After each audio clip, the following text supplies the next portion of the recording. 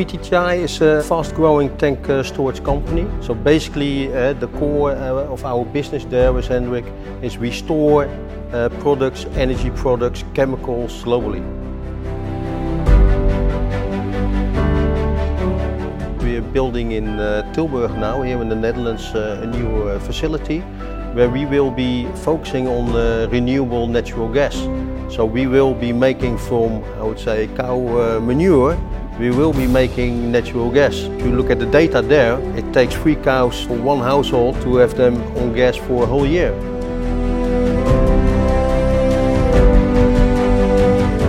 I always believe also that you work hard, you play hard, but also you have to have a heart. And my management style is like that. I'm passionate, I'm driven. For me, you always have to have fun in what you're doing. And if you have fun, you're passionate about what you're doing, then things, I would say, the results will come as well.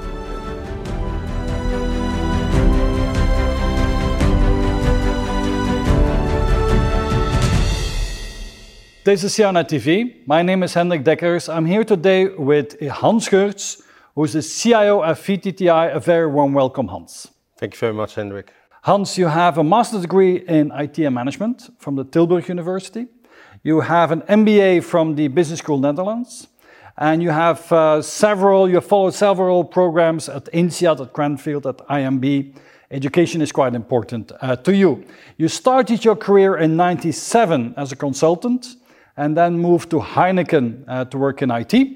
And afterwards you had several IT director positions at Wolters Kluwer, at Verder International, and in 2020 you became the CIO of VTTI. So Hans, tell us a little bit more about yourself. Who are you, what's your background, and how did you arrive in this position? Thank you very much, Hendrik. Also, I'm really glad also that we could now also meet in person. And also maybe the room is a little bit awkward here, but we are in a transition moving offices here in Rotterdam head offices, which is the head office of VTTI. Yeah. You mentioned a long, I would say, history of certificates and all kinds of other things, but for me it's really important, the lifelong learning. You never, I would say, stop learning, and that's for me a very important fact, not only for myself, for my team as well. Yeah. I always will ask them, push them also to enhance also in their careers, still learning on that part. Yeah. And so you worked in large corporates like Heineken, and also Wolters is a big corporate, and now you work in a mid-size and mid-cap kind of organization. Tell us a little bit more about VTTI. Yeah, so VTTI is a fast-growing tank storage company. So some people might know Vopak, for example, in the Netherlands, which is one of the leading companies.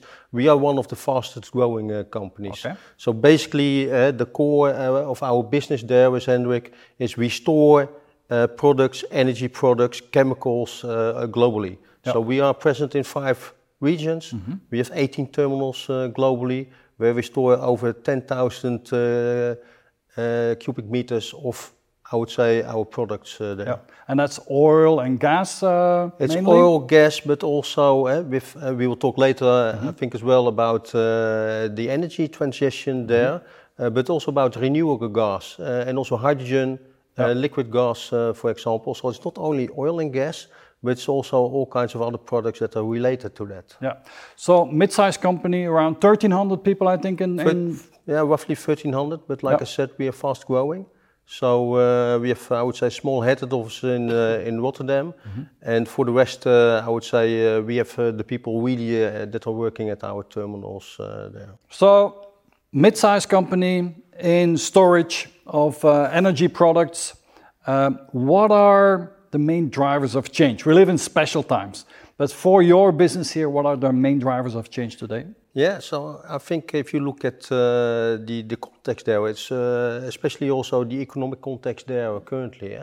We're talking about COVID times, for example. So one of the things that we did store is jet fuel. So you can imagine also due to COVID times when people didn't fly, then our jet fuel storage was not, I would say, that high. Or it was high, but we couldn't sell the product there. But that's just one of the factors. The other factors as well, what you see now, what's very recent, of course, is also the Ukraine war. Where it's really important, there are various factors also that are influencing our industries. So, for example, the ban on Russian products which is really important for us as well. So we cannot, I would say, store there also products from Russian origin, which is, when we come back to the point of data, very important that you know where your products are and where your products originated from. So there are several, I would say, economic factors also that are influencing the current markets. And the other part, of course, is the whole energy transition. I think with the climate change, everybody has become very aware also that we have to do something also about our current energy consumption. And although we store, I would say, also fossil energy like oil and gas, we are really also making the change towards far more renewable energy sources. And maybe last thing to say about that, Hendrik, all of our terminals, for example, are also equipped with solar panels. So really striving also to make them as energy efficient as possible. So sustainability is a change in energy plans in the world, I would say, economic situation that we're in with inflation, war that is just around the corner. I mean, there's so many drivers of change, I can imagine. So that must have an impact on the business. But I know that one of the programs that you've been working on is to make sure that your business is resilient enough. So tell me a little bit, what do you mean with business resilience, security, and so on? Yeah. So maybe it's good, Hendrik, that I tell you a little bit about also the history of VTTI, if I may. There. VTTI is quite a young company. It was established in 2006 by Rob Nijst, our CEO, a former also Vopak executive. So the company is from that perspective quite young. And at that moment, I would say there was not really an IT organization at that time. So in 2012, the current IT organization was established, called iTank. So that was 2012. So the whole IT organization was established then 10 years ago. Only very recent. And if you then ask also, why was the need for change there? What you see is also that we are quite an asset-heavy, I would say, company. The oil and gas industry is quite asset-heavy. So we are not a platform or a software company. Although we are delivering services, of course, we are, I would say, in the industry like utilities and manufacturing like that. And what you see is that a lot also of the IT estate, so our landscape, the software, the applications, everything we have, is also backdated also from 2012 and earlier. So the need for change was really also why, I would say, one of the main reasons also of onboarding a new CIO in 2020 to really make a change. So only after 8 years, it was already time to make a change and to go to the next level and professionalize and so on. Yes? Yeah. So I think my reporting line here within VTTI is to the CFO. And I think many people say something about, well, reporting to the CFO, you're only talking about money and then you're not talking about change. But I think I'm really thankful that within VTTI, the new CFO started also, I think 1.5, 2 years ago before I started there. He's also called Hans, by the way. But he firmly believed also that if VTTI really want to grow, and also want to establish new businesses everywhere, you need also the digital and the capabilities and the technology to make that change. And for him, that was also, together with the leadership team within VTTI, I think really on top of their mind also, that they wanted to change from, I would say, keeping the lights on, keeping everything running, because it was running. It was not that there was something wrong there, but really to make the next step, to take, I would say, technology, advancing food technology, we call it. Okay. And so that means that you had to put in systems to make both, I understand, IT and OT more secure. Is that one of the main focus of the program? Yeah, so one of the specifics, I would say, when I went also from Heineken to Wolters Kluwer was really into the software businesses. So we made that a transition from 80% print to really 80% digital services there. So that was really, I would say, a platform, a software company. But then when I went to Further, which is a pump manufacturer, now within VTTI, you really have a blend in the infrastructure, so to say. So you have the operational technology, which have to do with pumps, valves, everything you need to operate your terminal, and you have the IT part. some people just think IT is your laptop and some of the commodities and that we have. And then I would say it's really important that those worlds come together. Yep. We call it also the convergence between OT and IT. Yep.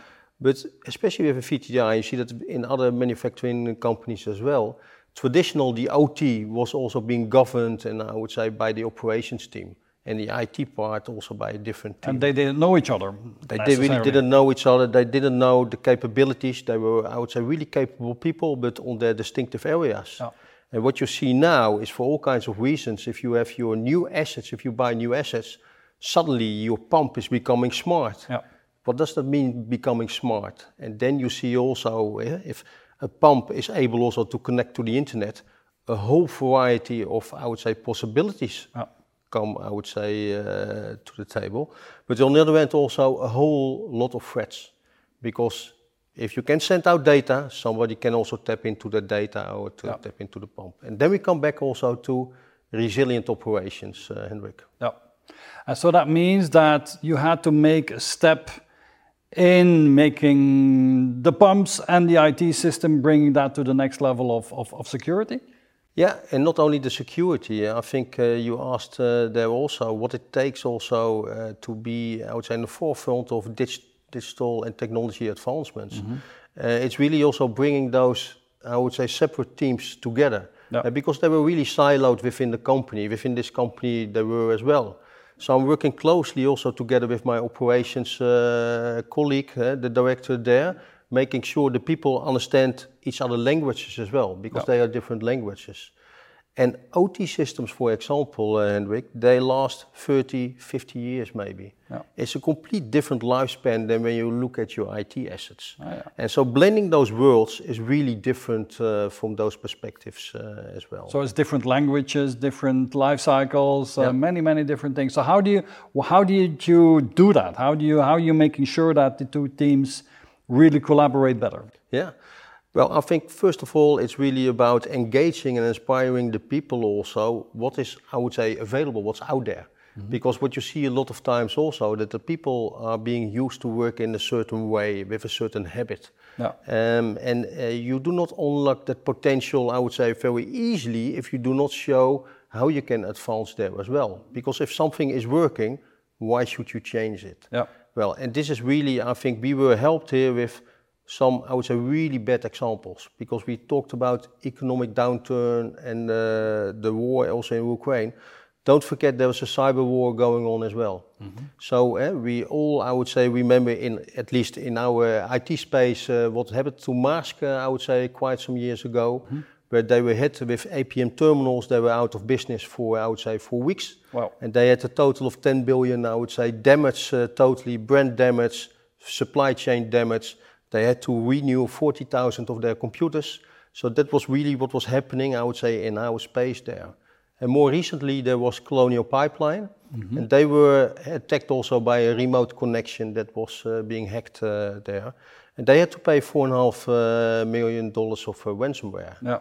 Although they were forced, they did that. So that suddenly, I would say, made also the board and the audit committee here at VTTI very aware as well. So what do you do with that? So I think the conversation that we have in the board meetings and the audit committee meetings really reverse there as well. So looking at what's your risk profile, what are the main risks, and what are you doing about that? So all of a sudden the awareness for cyber risk, ransomware attacks and so on, that was there because there was another company in the portfolio of your investors that had that. So how was how was that implemented? How did you go about that? So I think there was always awareness there, Hendrik, but this now it really surfaced also that it must be more clear also how much effort do you put in that. And this is really a difficult part because I would say cybersecurity and raising your resilience, like we call it there, is not something where you have a business case for, because you cannot just say if I, for example, if I invest 1 million, are you then safer than when you invest 3 million? No. It's really depending. It's like insurance. Yeah, it's really depending then also where do you see the risk within your company. There. Could you give us a couple of examples on how you raised the resilience here? Yeah. Happy to do so, Hendrik. I think, first of all, I entered VTTI as the new CEO in 2020. I was onboarded in COVID time. So literally also you were sitting behind your desk and then you're thankful that all the technology is working for you, that you can reach, I would say, the total world there as well, because we were not allowed to get into the offices. So then you have to find also out what are really, I would say, the key strategic themes for the firm, but what is also from an IT perspective, what are really the major focus areas that you have? Well, security was one of them. And to be very honest, first it was mainly focused also on the IT part. So how do you make sure also that all the spam, the spoofing and all kinds of things, that your CEO is not being hacked, that people do not click on links so that, I would say, your files are being encrypted. So that was raising the bar on the IT security part. But for that, you need a security team. So I looked what was the security team. And to be very honest as well there, we had one external cybersecurity officer that was hired, and that was the security team. Well, and also you can just do so much if you have a one-man army. So that was really important there, that we first understood as well, what are the main risks that we see also in our businesses? What are the main risks that we see within our current businesses as well? And where do we need to improve? Well, in the improvement there, which I saw also was on various levels. It was on the people, the capabilities part, you need people to do something. It was on the technology part, how do you make sure that your systems are, I would say, also up to date? So I'll give you a very small example there. Your systems have to be up to date with the latest patches. So the Log4j example there that every website was using. If you didn't patch your systems, I would say, with recent patches for the vulnerabilities, then your systems are at risk. So it's a whole, I would say, sequence of things that you have to do on having the people on board, having the processes in place also. And if something happens, that you're really able also to respond. Now, cybersecurity has to do with awareness, top down, and has to do with technology, but also has to do with behavior of people. So how did you work on that part? It's a very good remark there, Hendrik, because we always say also, maybe people that are not in the IT would say, it's mainly about technology when you talk about cybersecurity. On our end, we will always say it's 90% behavior, it's 10% technology. So that's the most important part. So it's creating awareness. So what I did, for example, with the leadership team, we did run cyber simulation tests with the leadership team. So we created an environment also where we simulated a cyber attack, and then the whole leadership team also had to act upon that. So who do we call? How do we make sure that our operations can still be running? And then we had all kinds of external, I would say, actors also that were calling, pretending to be the media, and how to do that. So we had to do, I would say, a whole lot of things there. And then you saw also that the team was quite well equipped to do that. And that's also because in our terminal business, we were used also to deal with health, safety and environment issues. So if we have a spill somewhere, which hopefully doesn't is not the case, then you see also that at the terminal everybody is drilled what to do. Everybody knows what to do. There's already a discipline around disaster and recovery and follow-up. But that discipline had also to be applied also to the case of a cyber attack. And I think that worked quite well, but this is a continuous cycle of awareness where we do global, I would say, trainings for all of our people there. Really important also to keep the knowledge up to date, that people are aware if they see something happening there. So Hans, why do you find building the business resilience as one of your main accomplishments that you and the teams have accomplished here over the last year or so? So I think you made a really good phrase there, business resilience, because it's not only about IT or OT resilience. If we talk about resilience, it's also about hardening your operations. So if something is happening, you are aware of what happened, and then if it happens also, how can you then really recover very fast? And maybe it's not so sexy as the next data science project or the next innovation, but be aware, if your operations in our terminals are not running, and we are 24/7, 365 business, then I would say there is no business model at all. So the resilience there is also to put in place the right measures there that we are protected with towards everything what's happening to the outside world, and that's coming towards us. So therefore, I'm really proud also about all the things that the team did put in place also there to make sure that if something happens also, that we can quickly react, that we can monitor it, and that is not easy. With, I would say, you said also my team is about 70 people there, but you can imagine if you have to cover 5 regions 24/7, and people have to monitor the systems, I would say minute by minute, then you need quite a large team. Hans, is there a way to measure your overall IT and business resilience? Are there frameworks that you use, maturity models that you use that helps you to grow in that area? Yeah. To be clear there also, I'm not so fond of the maturity models as such. They make it clear also that you're not so mature and then you say, I'm now at stage 1 and I want to go to 3 or 4. So that makes, I would say, more budget available to yourself. For me, it's more important that we really look also where are our risk areas and what can we do about that. But of course we use the models. So one of them in the cybersecurity well known is the NIST framework, where you also identify also what are the risks, you monitor there. If something happens also you can react quickly and then you can recover also what you have. So that's a well known, I would say. Because quick recovery is very, very important, right? Quick recovery, and that's also there where we had the discussion also. If you pay ransomware, then you can quickly recover. But that's not the way you want to go, because that opens a whole lot of I would say other difficulties there as well. Now let's change topic and let's talk about how you are reorganizing together with the teams here VTTI to become a more data-driven company. So what was the issue when you started at this, and how are you attacking it? Like I said also, when I started in 2020, you look always, I would say, as a newbie there also, what's the business all about? What's our core business processes? What do we need? And one of the, I would say, the challenges that we had was there also that we are building our own terminal management system. It's a kind of an ERP for the world, but then in our own business. And what you saw is that we are using a lot of data also into that system, but we're missing also a lot of data. And the problem there, what you saw, Henrik, is that we had so many different sources of data within the company. And I would say it was already in 2017 that The Economist wrote also an article about that data would be the new oil.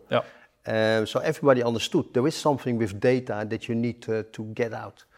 But if you then asked also within VTTI, which is basically also a quite decentralized company, which data do we use? Then you see that it was a lot of financial data that we used at headquarters for consolidation, of course.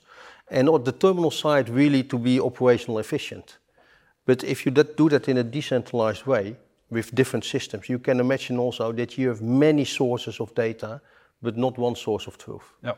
And then it became really apparent for myself as well that if you're really looking at data, and not only the data, but really the information that you need as a company, that there was really a lot of unlocked potential in that part. So basically what I did there with the team, we didn't have any data or data science team there when I started there, like for security. So I just started with, we have a beautiful young leadership program within VTTI, where we look for new talent also within the company, and then helping them also to thrive and to prosper within the company itself. And one of the youngsters there, he had really an interest in data, so I made him the data project lead there to identify really the use cases within the company. Which use case do we have for data? Being it financial, being it in operations, being it for our customers. And he really started with a very small team with 2 internal guys there that we really took out of their current work, and we really make a data team that was solely, I would say, focusing also how do we get to the data. So that was one part, getting the people on board, getting there the capabilities. And then I'm really proud also on the I would say for my part, the technology that we built. So we really there, I would say, we really bought the newest technology there to build a virtual data warehouse, which we're doing with our partner, Denodo. I do not do this for marketing reasons, but I'm really, I would say, fond of that part, where we really made a virtual data layer on top of all those different sources and connected that to the virtual data layer. And that, with that data layer, you can present then all kinds of dashboarding. We do that in Power BI, for example, towards all of our stakeholders there. So it served several, I would say, purposes there. We really simplified the landscape because we had all reporting tools that you can imagine we had within the business. So I would say we standardized on that part. Yep.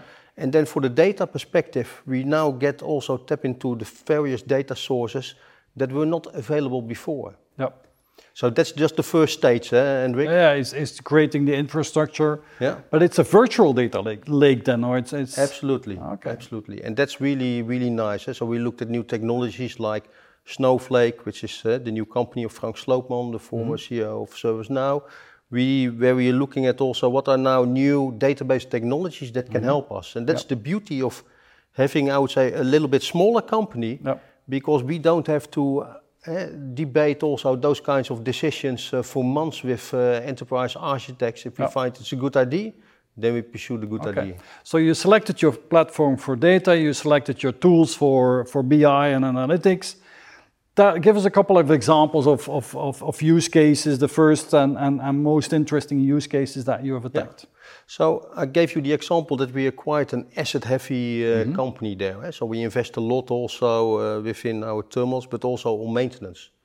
And one of the use cases that we have is also how much do we invest in specific materials or at certain equipment at terminals.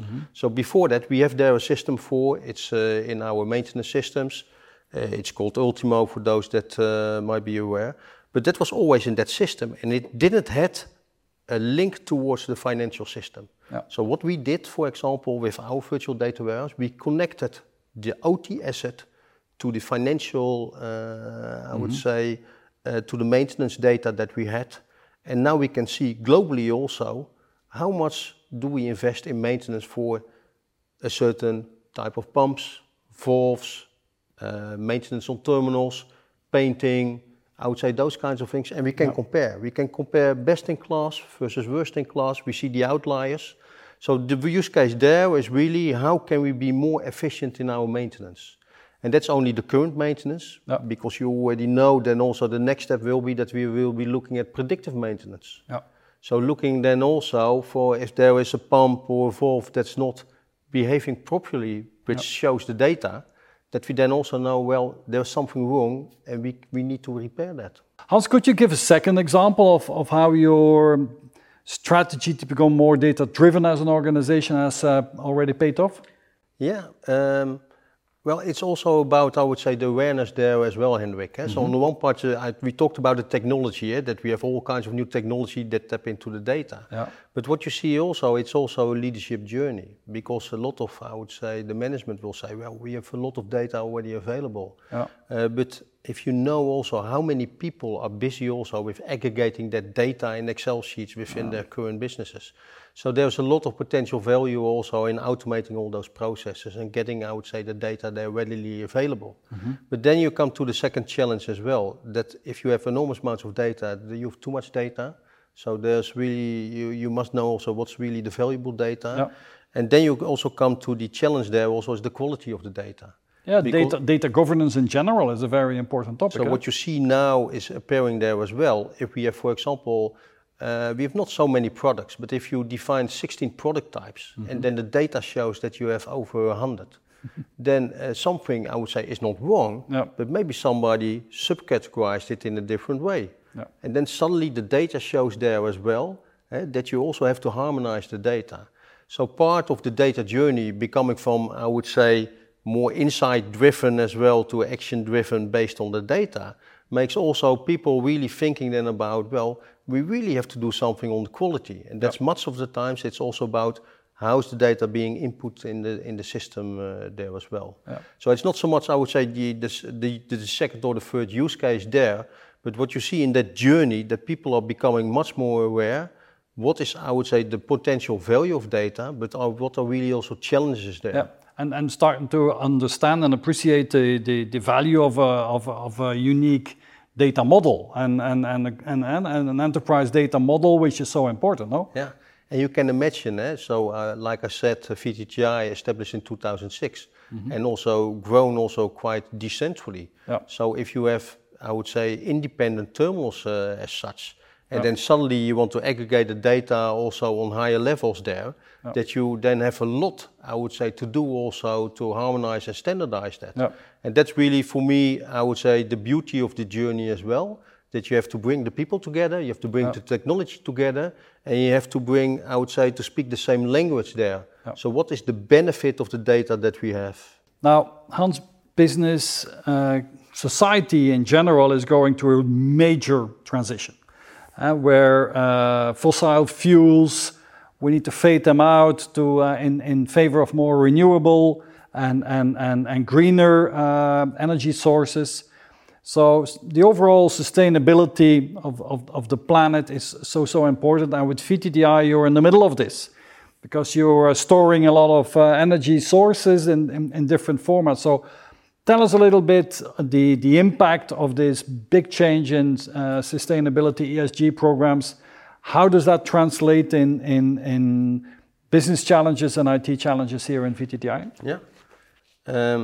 Yeah, you rightfully say also that there is a lot of change going on there. And I think a lot of people also say, well, why do we still need, for example, the fossil fuels, oil and gas? But you know also, if you look at it from a global perspective, I would say we not always have alternatives for that. So we are really in the transitions there. Like I said, we store oil and gas, but also renewable energies. Yeah. So one of our examples here is we are building in Tilburg now, here in the Netherlands, a new facility where we will be focusing on renewable natural gas. So we will be making from, I would say, cow manure, we will be making natural gas. Yeah. And if you look at the data there, it takes 3 cows to, I would say, for one household to have them on gas for a whole year.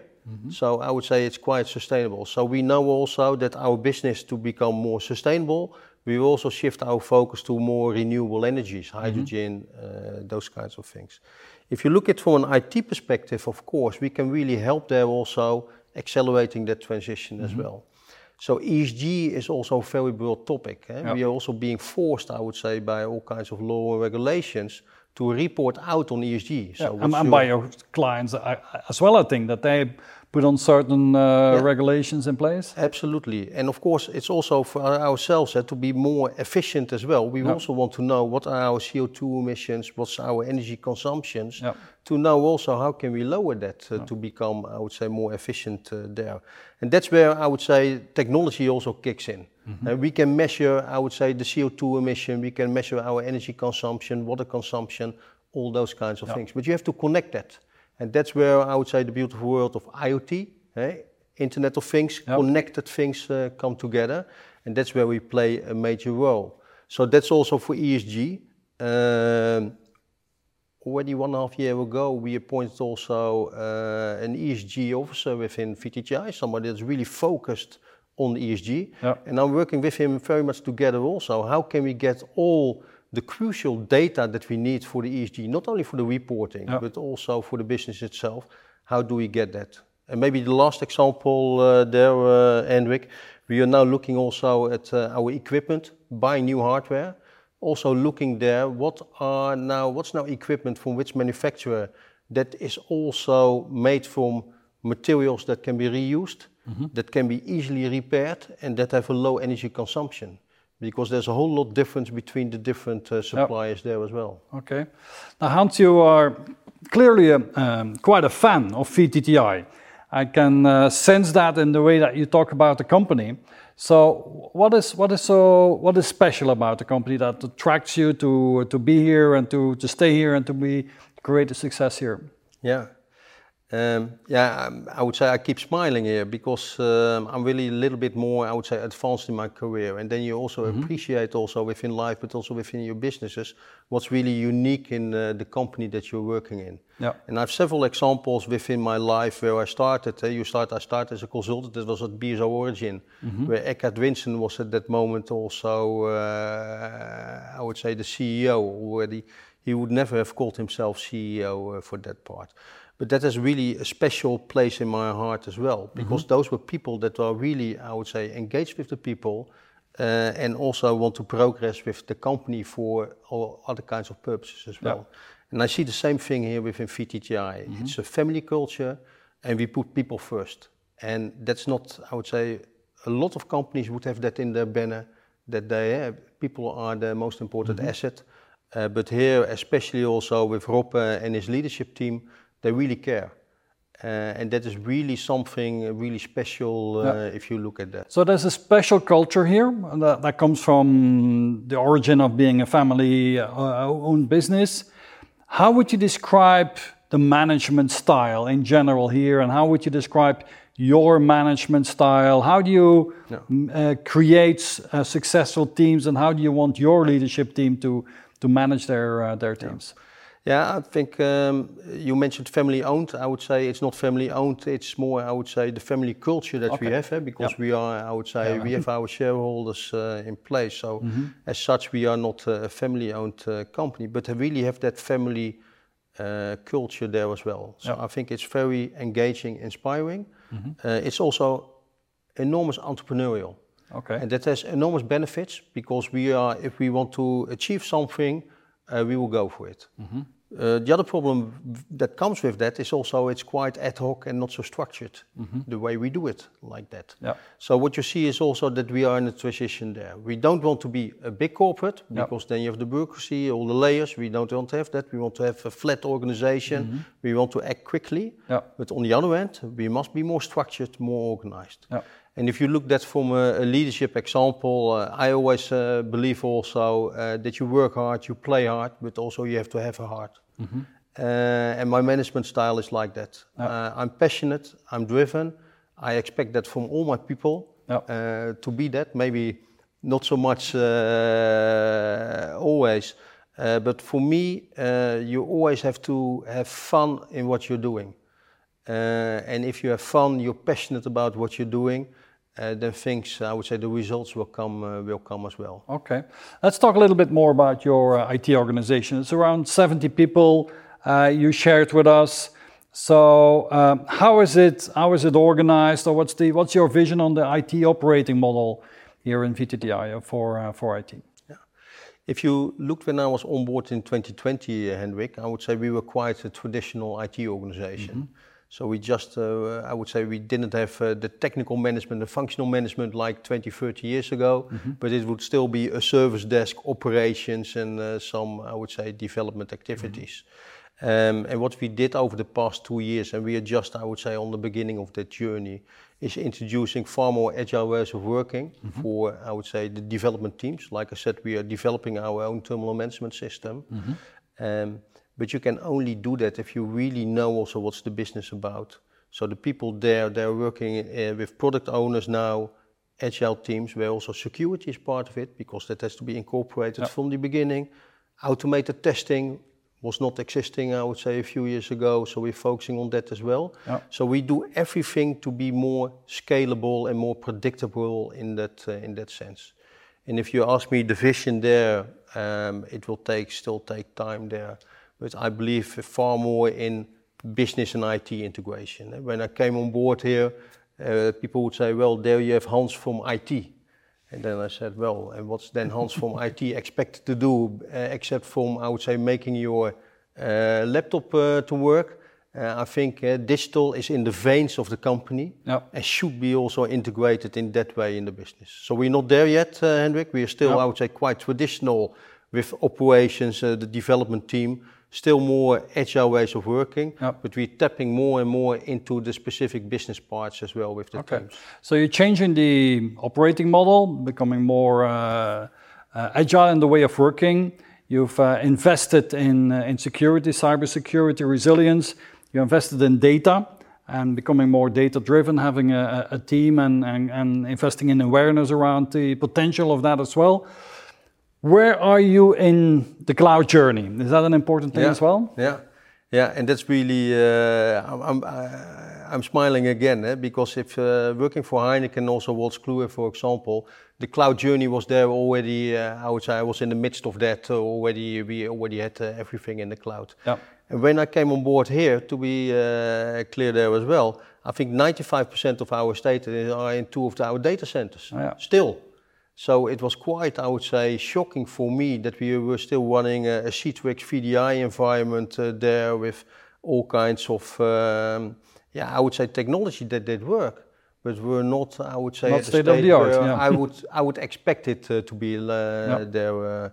So what we do now, it's very simple, I would say. Everything what we buy new is there as a service or will be running in the cloud.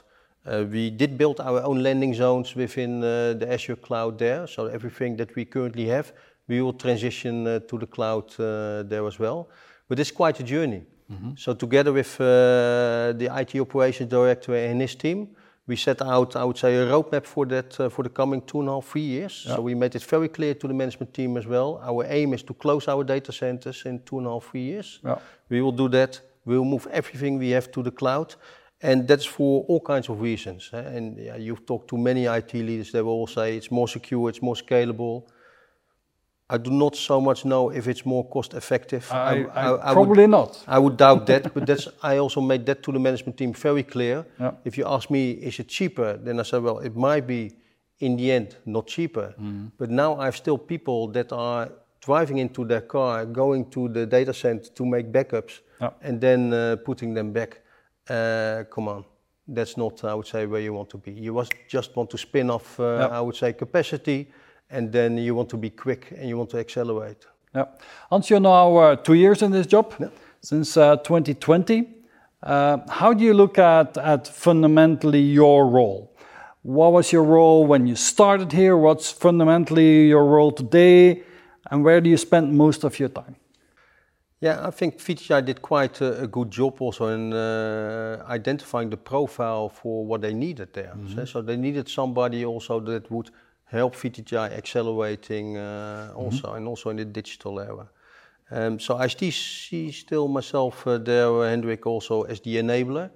As somebody that can explain also to leadership teams also in more layman terms also what technology is about, how you can advance through technology, what are the benefits, and then helping also build the capabilities that you need, and then drive the teams also together there with a vision, because I think we have a very clear dot on the horizon where we want to be, and if you make your teams clear also there, then it's not so much how to get there, but it's really about inspiring them to get there. So you can imagine if you have 95% of your estate still in your data centers, that you have a lot of people that are still working in old ways, maintaining also that infrastructure. So making the leap to the cloud is really not something, it's not a small step. It's like Armstrong would say, it's a huge step for humanity there. And that was Neil Armstrong, not Lance. No. But Lance, we come back to the cycling and maybe as well there. So, I mean, you've been around in this business for quite a number of years. You worked for several companies. You worked for CIOs. You're a CIO yourself now. How have you seen the role of the CIO change? 10 years ago, what is a typical role of a CIO today, and how do you see it in the future? Where do you see CIOs going in the future? I think there has changed a lot, and there also has not changed a lot. So, for example, in my journey at Heineken, I think I reported to at least 4 CIOs, and most of them were hammered also because of failed ERP implementations. And once again, here within VTI, I have a huge challenge with implementing an ERP system. So how far have we come, I would say, 20 years after Hendrik. So that said, also some things do not change. On the other hand, I see a lot of things changing because the discussions and also the meetings I have with the board or audit committee, you are really seen there also as more as a peer also to discuss about digital challenges, either it being cybersecurity or data. How can we reach our customers better? How can we make our operations more efficient? So you're really at the table there also to discuss those topics. And I would say in the past you would far more been seen also as not as an enabler, but I would say as the cost center there for the firm. And not, I would say, as a function that could deliver value and drive business performance. And I think that has hugely changed. So some things have not changed. You will still, I would say, if the technology doesn't work, your license to operate is still not there. On the other hand, I see there in almost every executive mind, they know also that digital is important and they also have to educate themselves on digital. And there we still have, I would say, quite some challenges to overcome. You also talked about ERP being a challenge. What's the challenge there at the moment? Yeah, I think with every ERP or every big IT project also, the amount of change is huge. And if you, I think before when I was on board there, it was really seen also as an IT system that would drive change. And that's where I've seen it always going wrong. If IT only is driving the change with the technology, it will not work. And that's very easily said. But when I started here, I said as well, it's a business transformation. If we do not believe that we also have to change business processes, ownership on the business part, working together there is important, then we implement an IT system. But then we will implement at least 18 different IT systems within this company, if we do it like that. So the challenge there is really how do you drive also more harmonization and standardization without losing, I would say, local flexibility on the global level. And that is finding the sweet spot there has always been, I would say, my main challenge. It's not an easy thing. Are you an SAP shop? No. We are building our own ERP system. Based on Oracle Apex, so it's on top of it's Oracle. like Mendix or OutSystems. I would say, although they would argue it's different, but I would say it's more kind of a low-code platform. So the challenge is there also finding the right people. For example, how do you find those scarce resources that you need there? How do you make sure that the complexity of your code? I think Daniel Gabler, CTO of Picnic, always will say. Complexity starts with the first line of code that you would write. Well, and we've written, I would say, millions lines of code. So how do you still make sure that that is simple and maintainable? Hans, one of my favorite questions in these interviews is the following.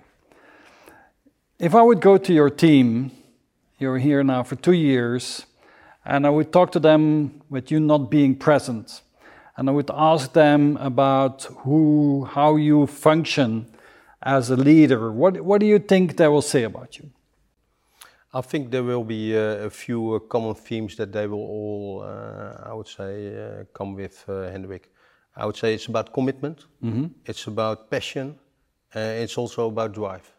And the drive is also for results, but not relentless. It's really important there. I think in the past also, if you look at your journey as a leader yourself, you also know, I always make the example within Heineken, you have the management developed several leadership levels as well there, where at the end they will ask you also, are you the leader you dream to be?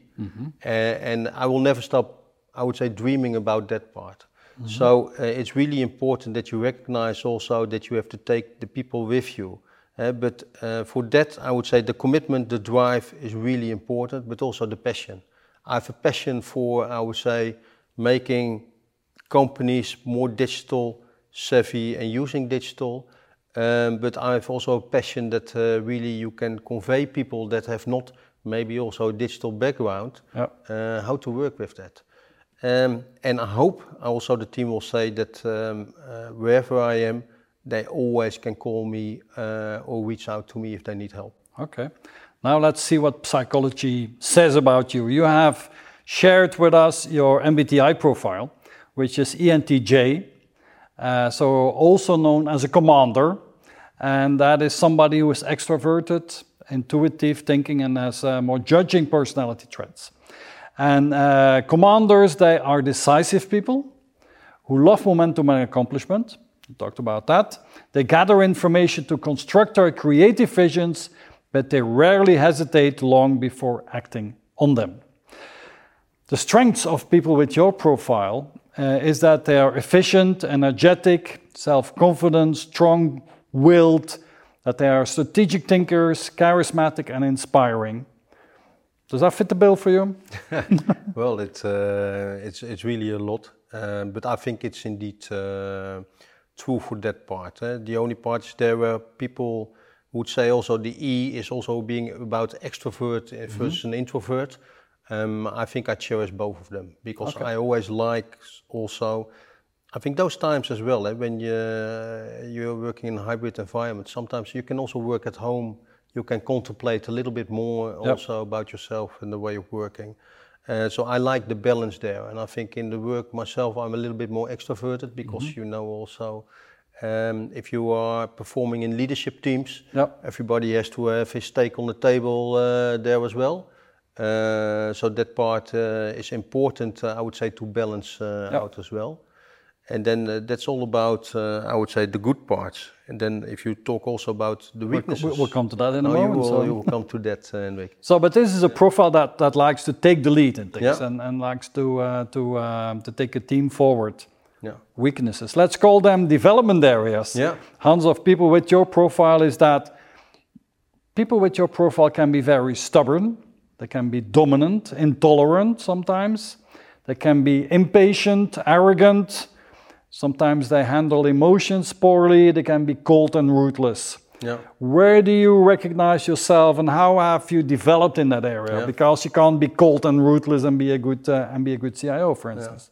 No, so I would say I recognize also all of those parts, Henrik, and I would say some of them have softened over the years as well, because you also know you can judge, but you also have to be reflective on those parts as well.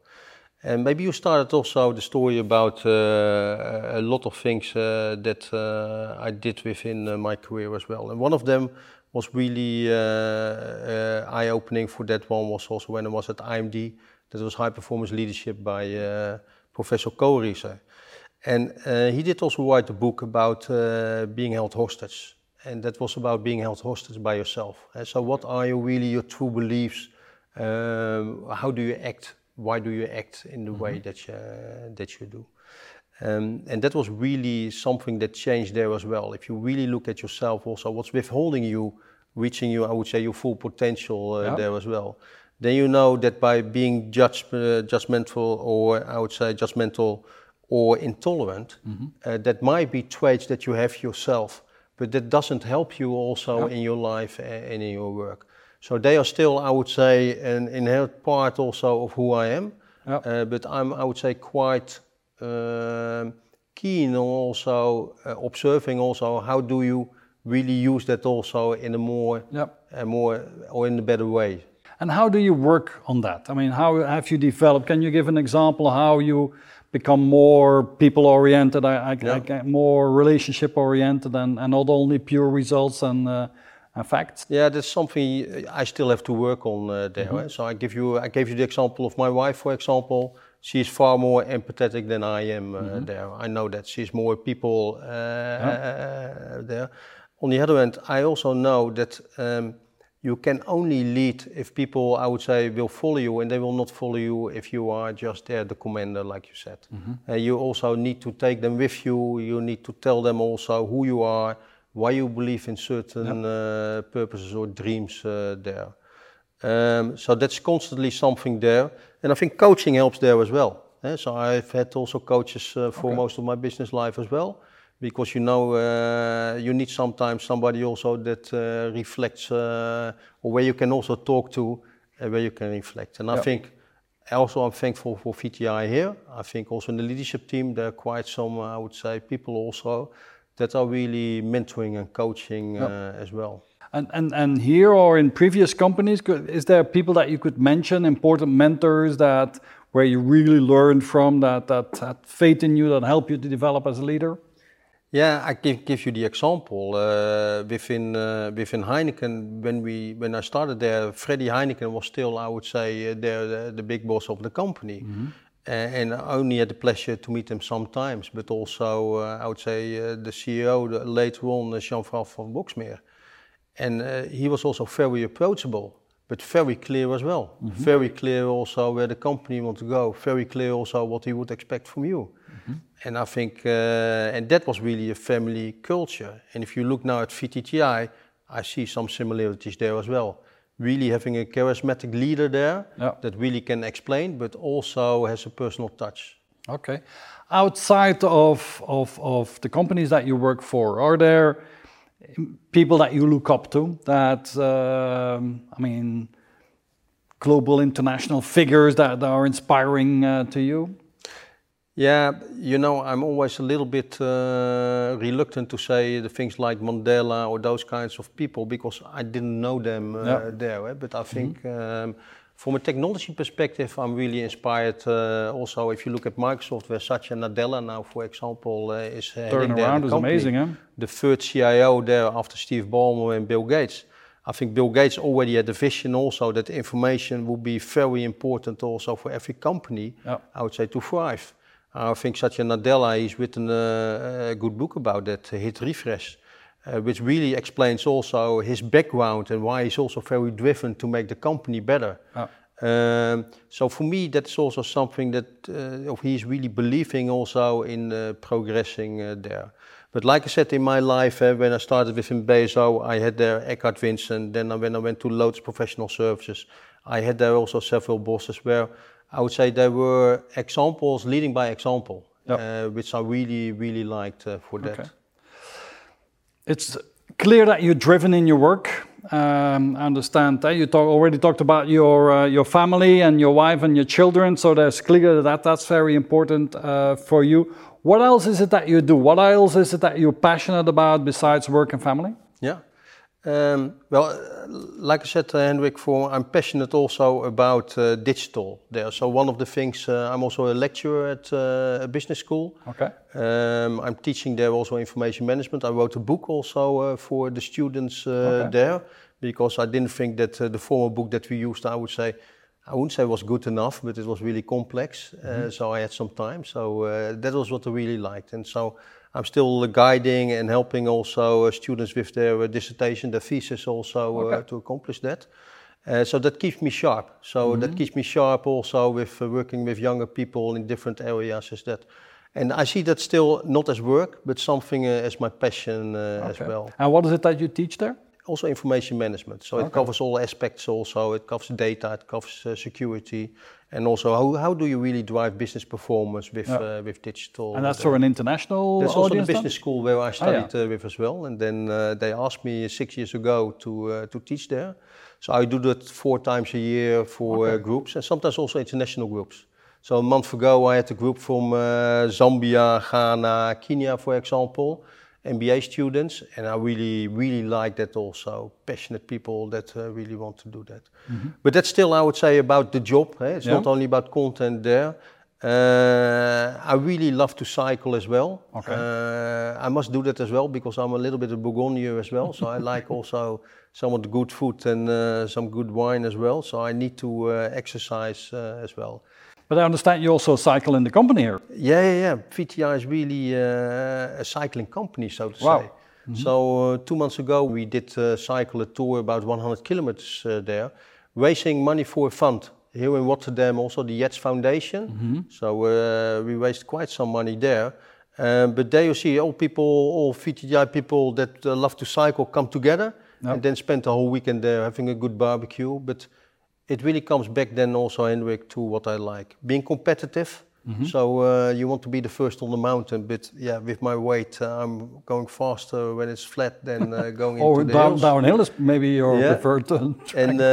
And I think there are people that are really like to share also, I would say, a similar hobby there as well. Okay. So cycling, teaching, running the business here or the IT in the business here. Back maybe a bit to your personality and your core beliefs. You said that you have, and I believe you, of course, 2 beautiful daughters. What is it? What are the values that you're passing on to your family? What are the core values that you want them to live by? Yeah. So I think it's all about, I would say, being true and transparent to yourself, so being authentic. So we have a lot about authentic leadership, for example. But I cannot believe also that not as a digital leader here, also being a father also within your family, you just cannot keep up appearances. So you must be clear also what you expect. And I still expect that they, I would say, work hard at school, that they can fail. They can fail there. I don't mind that because they can learn from that. But they have to do their best. So they have to, I would say, have a little bit of focus. And of course, they can play because they are still children, Hendrik. But for me, it's also about teaching them as well the values here in the world, that you can learn a lot. So I give you one example. My oldest one, she's 13 years old. She just went for a language course last week to Canterbury in the UK. Cool. With a girlfriend, and of course it was with a group of girls. But 13 years old, already exploring, I would say, other parts of the world, and then only can cherish that. So I believe also this is really a global world with endless opportunities. A lot of threats, but still, I would say, just go out and explore. Hans, what would you describe as being the best thing that has ever happened to you in your life? Yeah, in my personal life, I think after my studies, I already met my wife within studies there.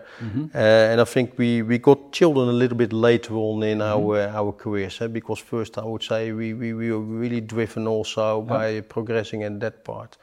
And then at a certain moment in life, if you have, I would say, two children that are, I would say, a mirror of yourself, then the one maybe a little bit more than the other, that really gives you a more grounded there as well, Hendrik. So I think for me the most profound thing was there, of course, the birth of your children, but still being there as a family together. You see a lot of things happening also, I would say, everywhere, where there's a lot of uncertainty going on as well. And I think for me, seeing them being raised up there as well, having their own challenges also, but also using a lot of digital technology within their education, for example. I really like to be part of that, Hendrik. Hans, you've shared with us your best thing, but how would you describe, and if you want to share, the worst thing, maybe one of the worst things that's ever happened to you on a personal level, and what you learned from it? Yeah, I think, Hendrik, you mentioned also 13 years working for Heineken. And at that moment in time, I think I also believed, like my father who was working for 30 years for IBM, that it would be a lifelong career. And then at a certain moment you come up with a tipping point where things change. And then suddenly also you have to, I would say, a little bit reinvent yourself also. What do you want to do? What do you really love about the work that you're doing there? And that was certainly a moment where it took me several months also to really find out also what would I really like to do. And then I also found out there that working for 13 years very hard for one company, somebody sometimes also forget about maybe himself or also about the surroundings there. And then you're suddenly, I would say, being really on your own. You think in the beginning also to find your new ways. And then also you see that you are really not on your own. Then you go. So that was a painful thing, leaving Heineken after 13 years, being very, very devoted to the company. And then understanding it's just an employer in the end. Or it's maybe more than just an employer, but... It's still more than an employer, because I always think also I'm still a champion for Heineken, which I will be also for Wolters Kluwer and also for VTTI, because I cherish also really the good things there as well.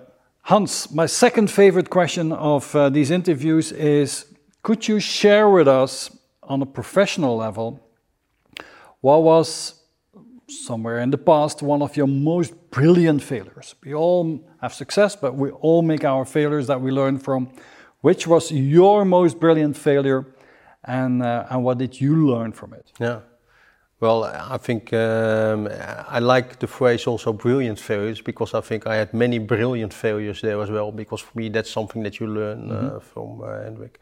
But I think one of the things there was also when you mentioned also the several companies I worked for, and one of them was also when I went from Wolters Kluwer also to a more mid-sized company as well there.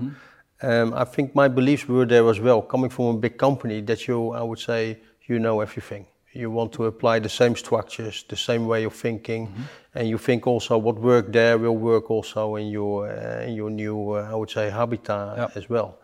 And then suddenly you see also that, I would say, you have also management and leadership there that's not so much interested in a lot of things that you are really passionate about as well. And it's more about performance and other ways. And for me, that was really a failure, because there I didn't feel also that I could accomplish, or I would say bring there to the table what I could bring. And that made also then at a certain moment also the decision also to go further there. Because I also believe if things do not work, if you do not have, I would say, really the click there, then you must also look at yourself and then make a next step. Yeah. And I think that's also something for myself in my career also very important. When you are in the beginning there, you're looking at a company that's alike maybe that the company that was there before. So I think what in Heineken you like also, you have a structure, you have all kinds of processes around you. And you see here within VTGI, we are in the building. I do not have a big team, communications team that's everybody helping. We have one lady that's, I would say, supporting that in a great way. But there's not a big, I would say, environment there.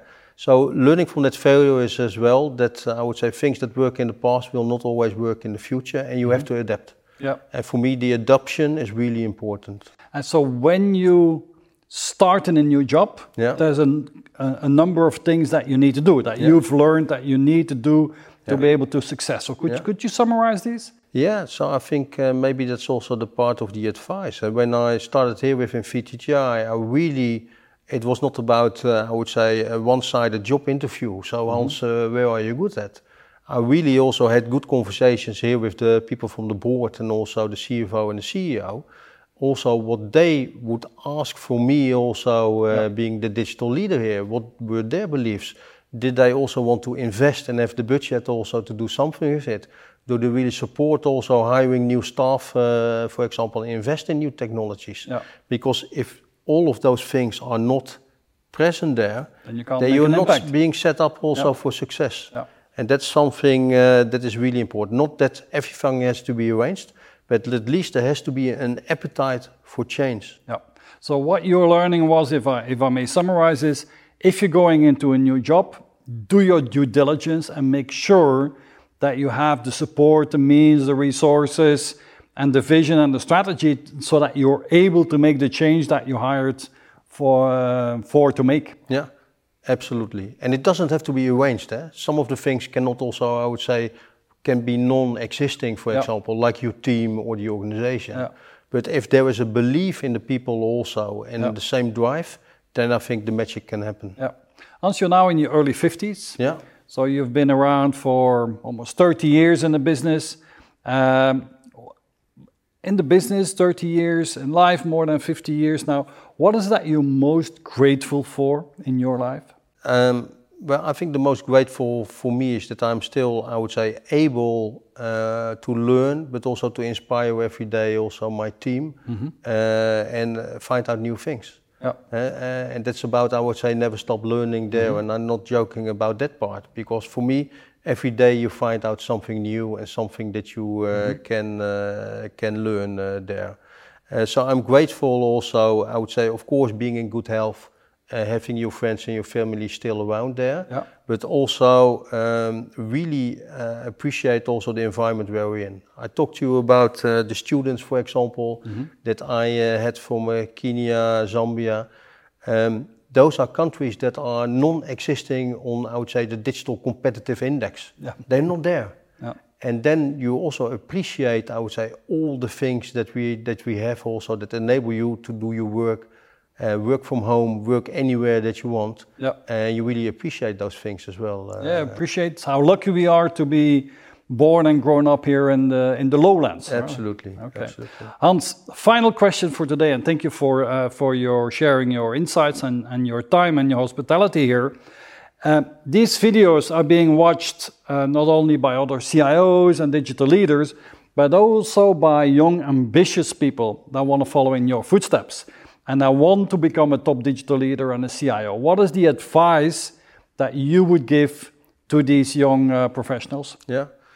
Of course, there are many, Hendrik, but I think keep being ambitious. That's really important. But do not, I would say, forget that being ambitious also it takes sometimes small steps to progress.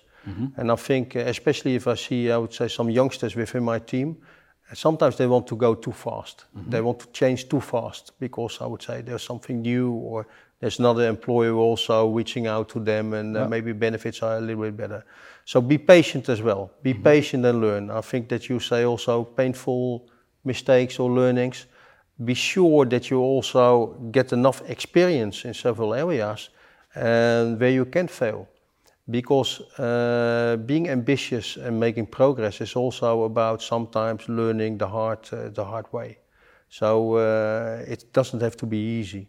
So I think my biggest advice is there: go out, learn, be adaptive also to your environment, be passionate and care about your people. Okay, and on that note, Hans, thank you so much. It was a pleasure. Thank you for your hospitality in the special new office that you're building, and let's go and have a beer.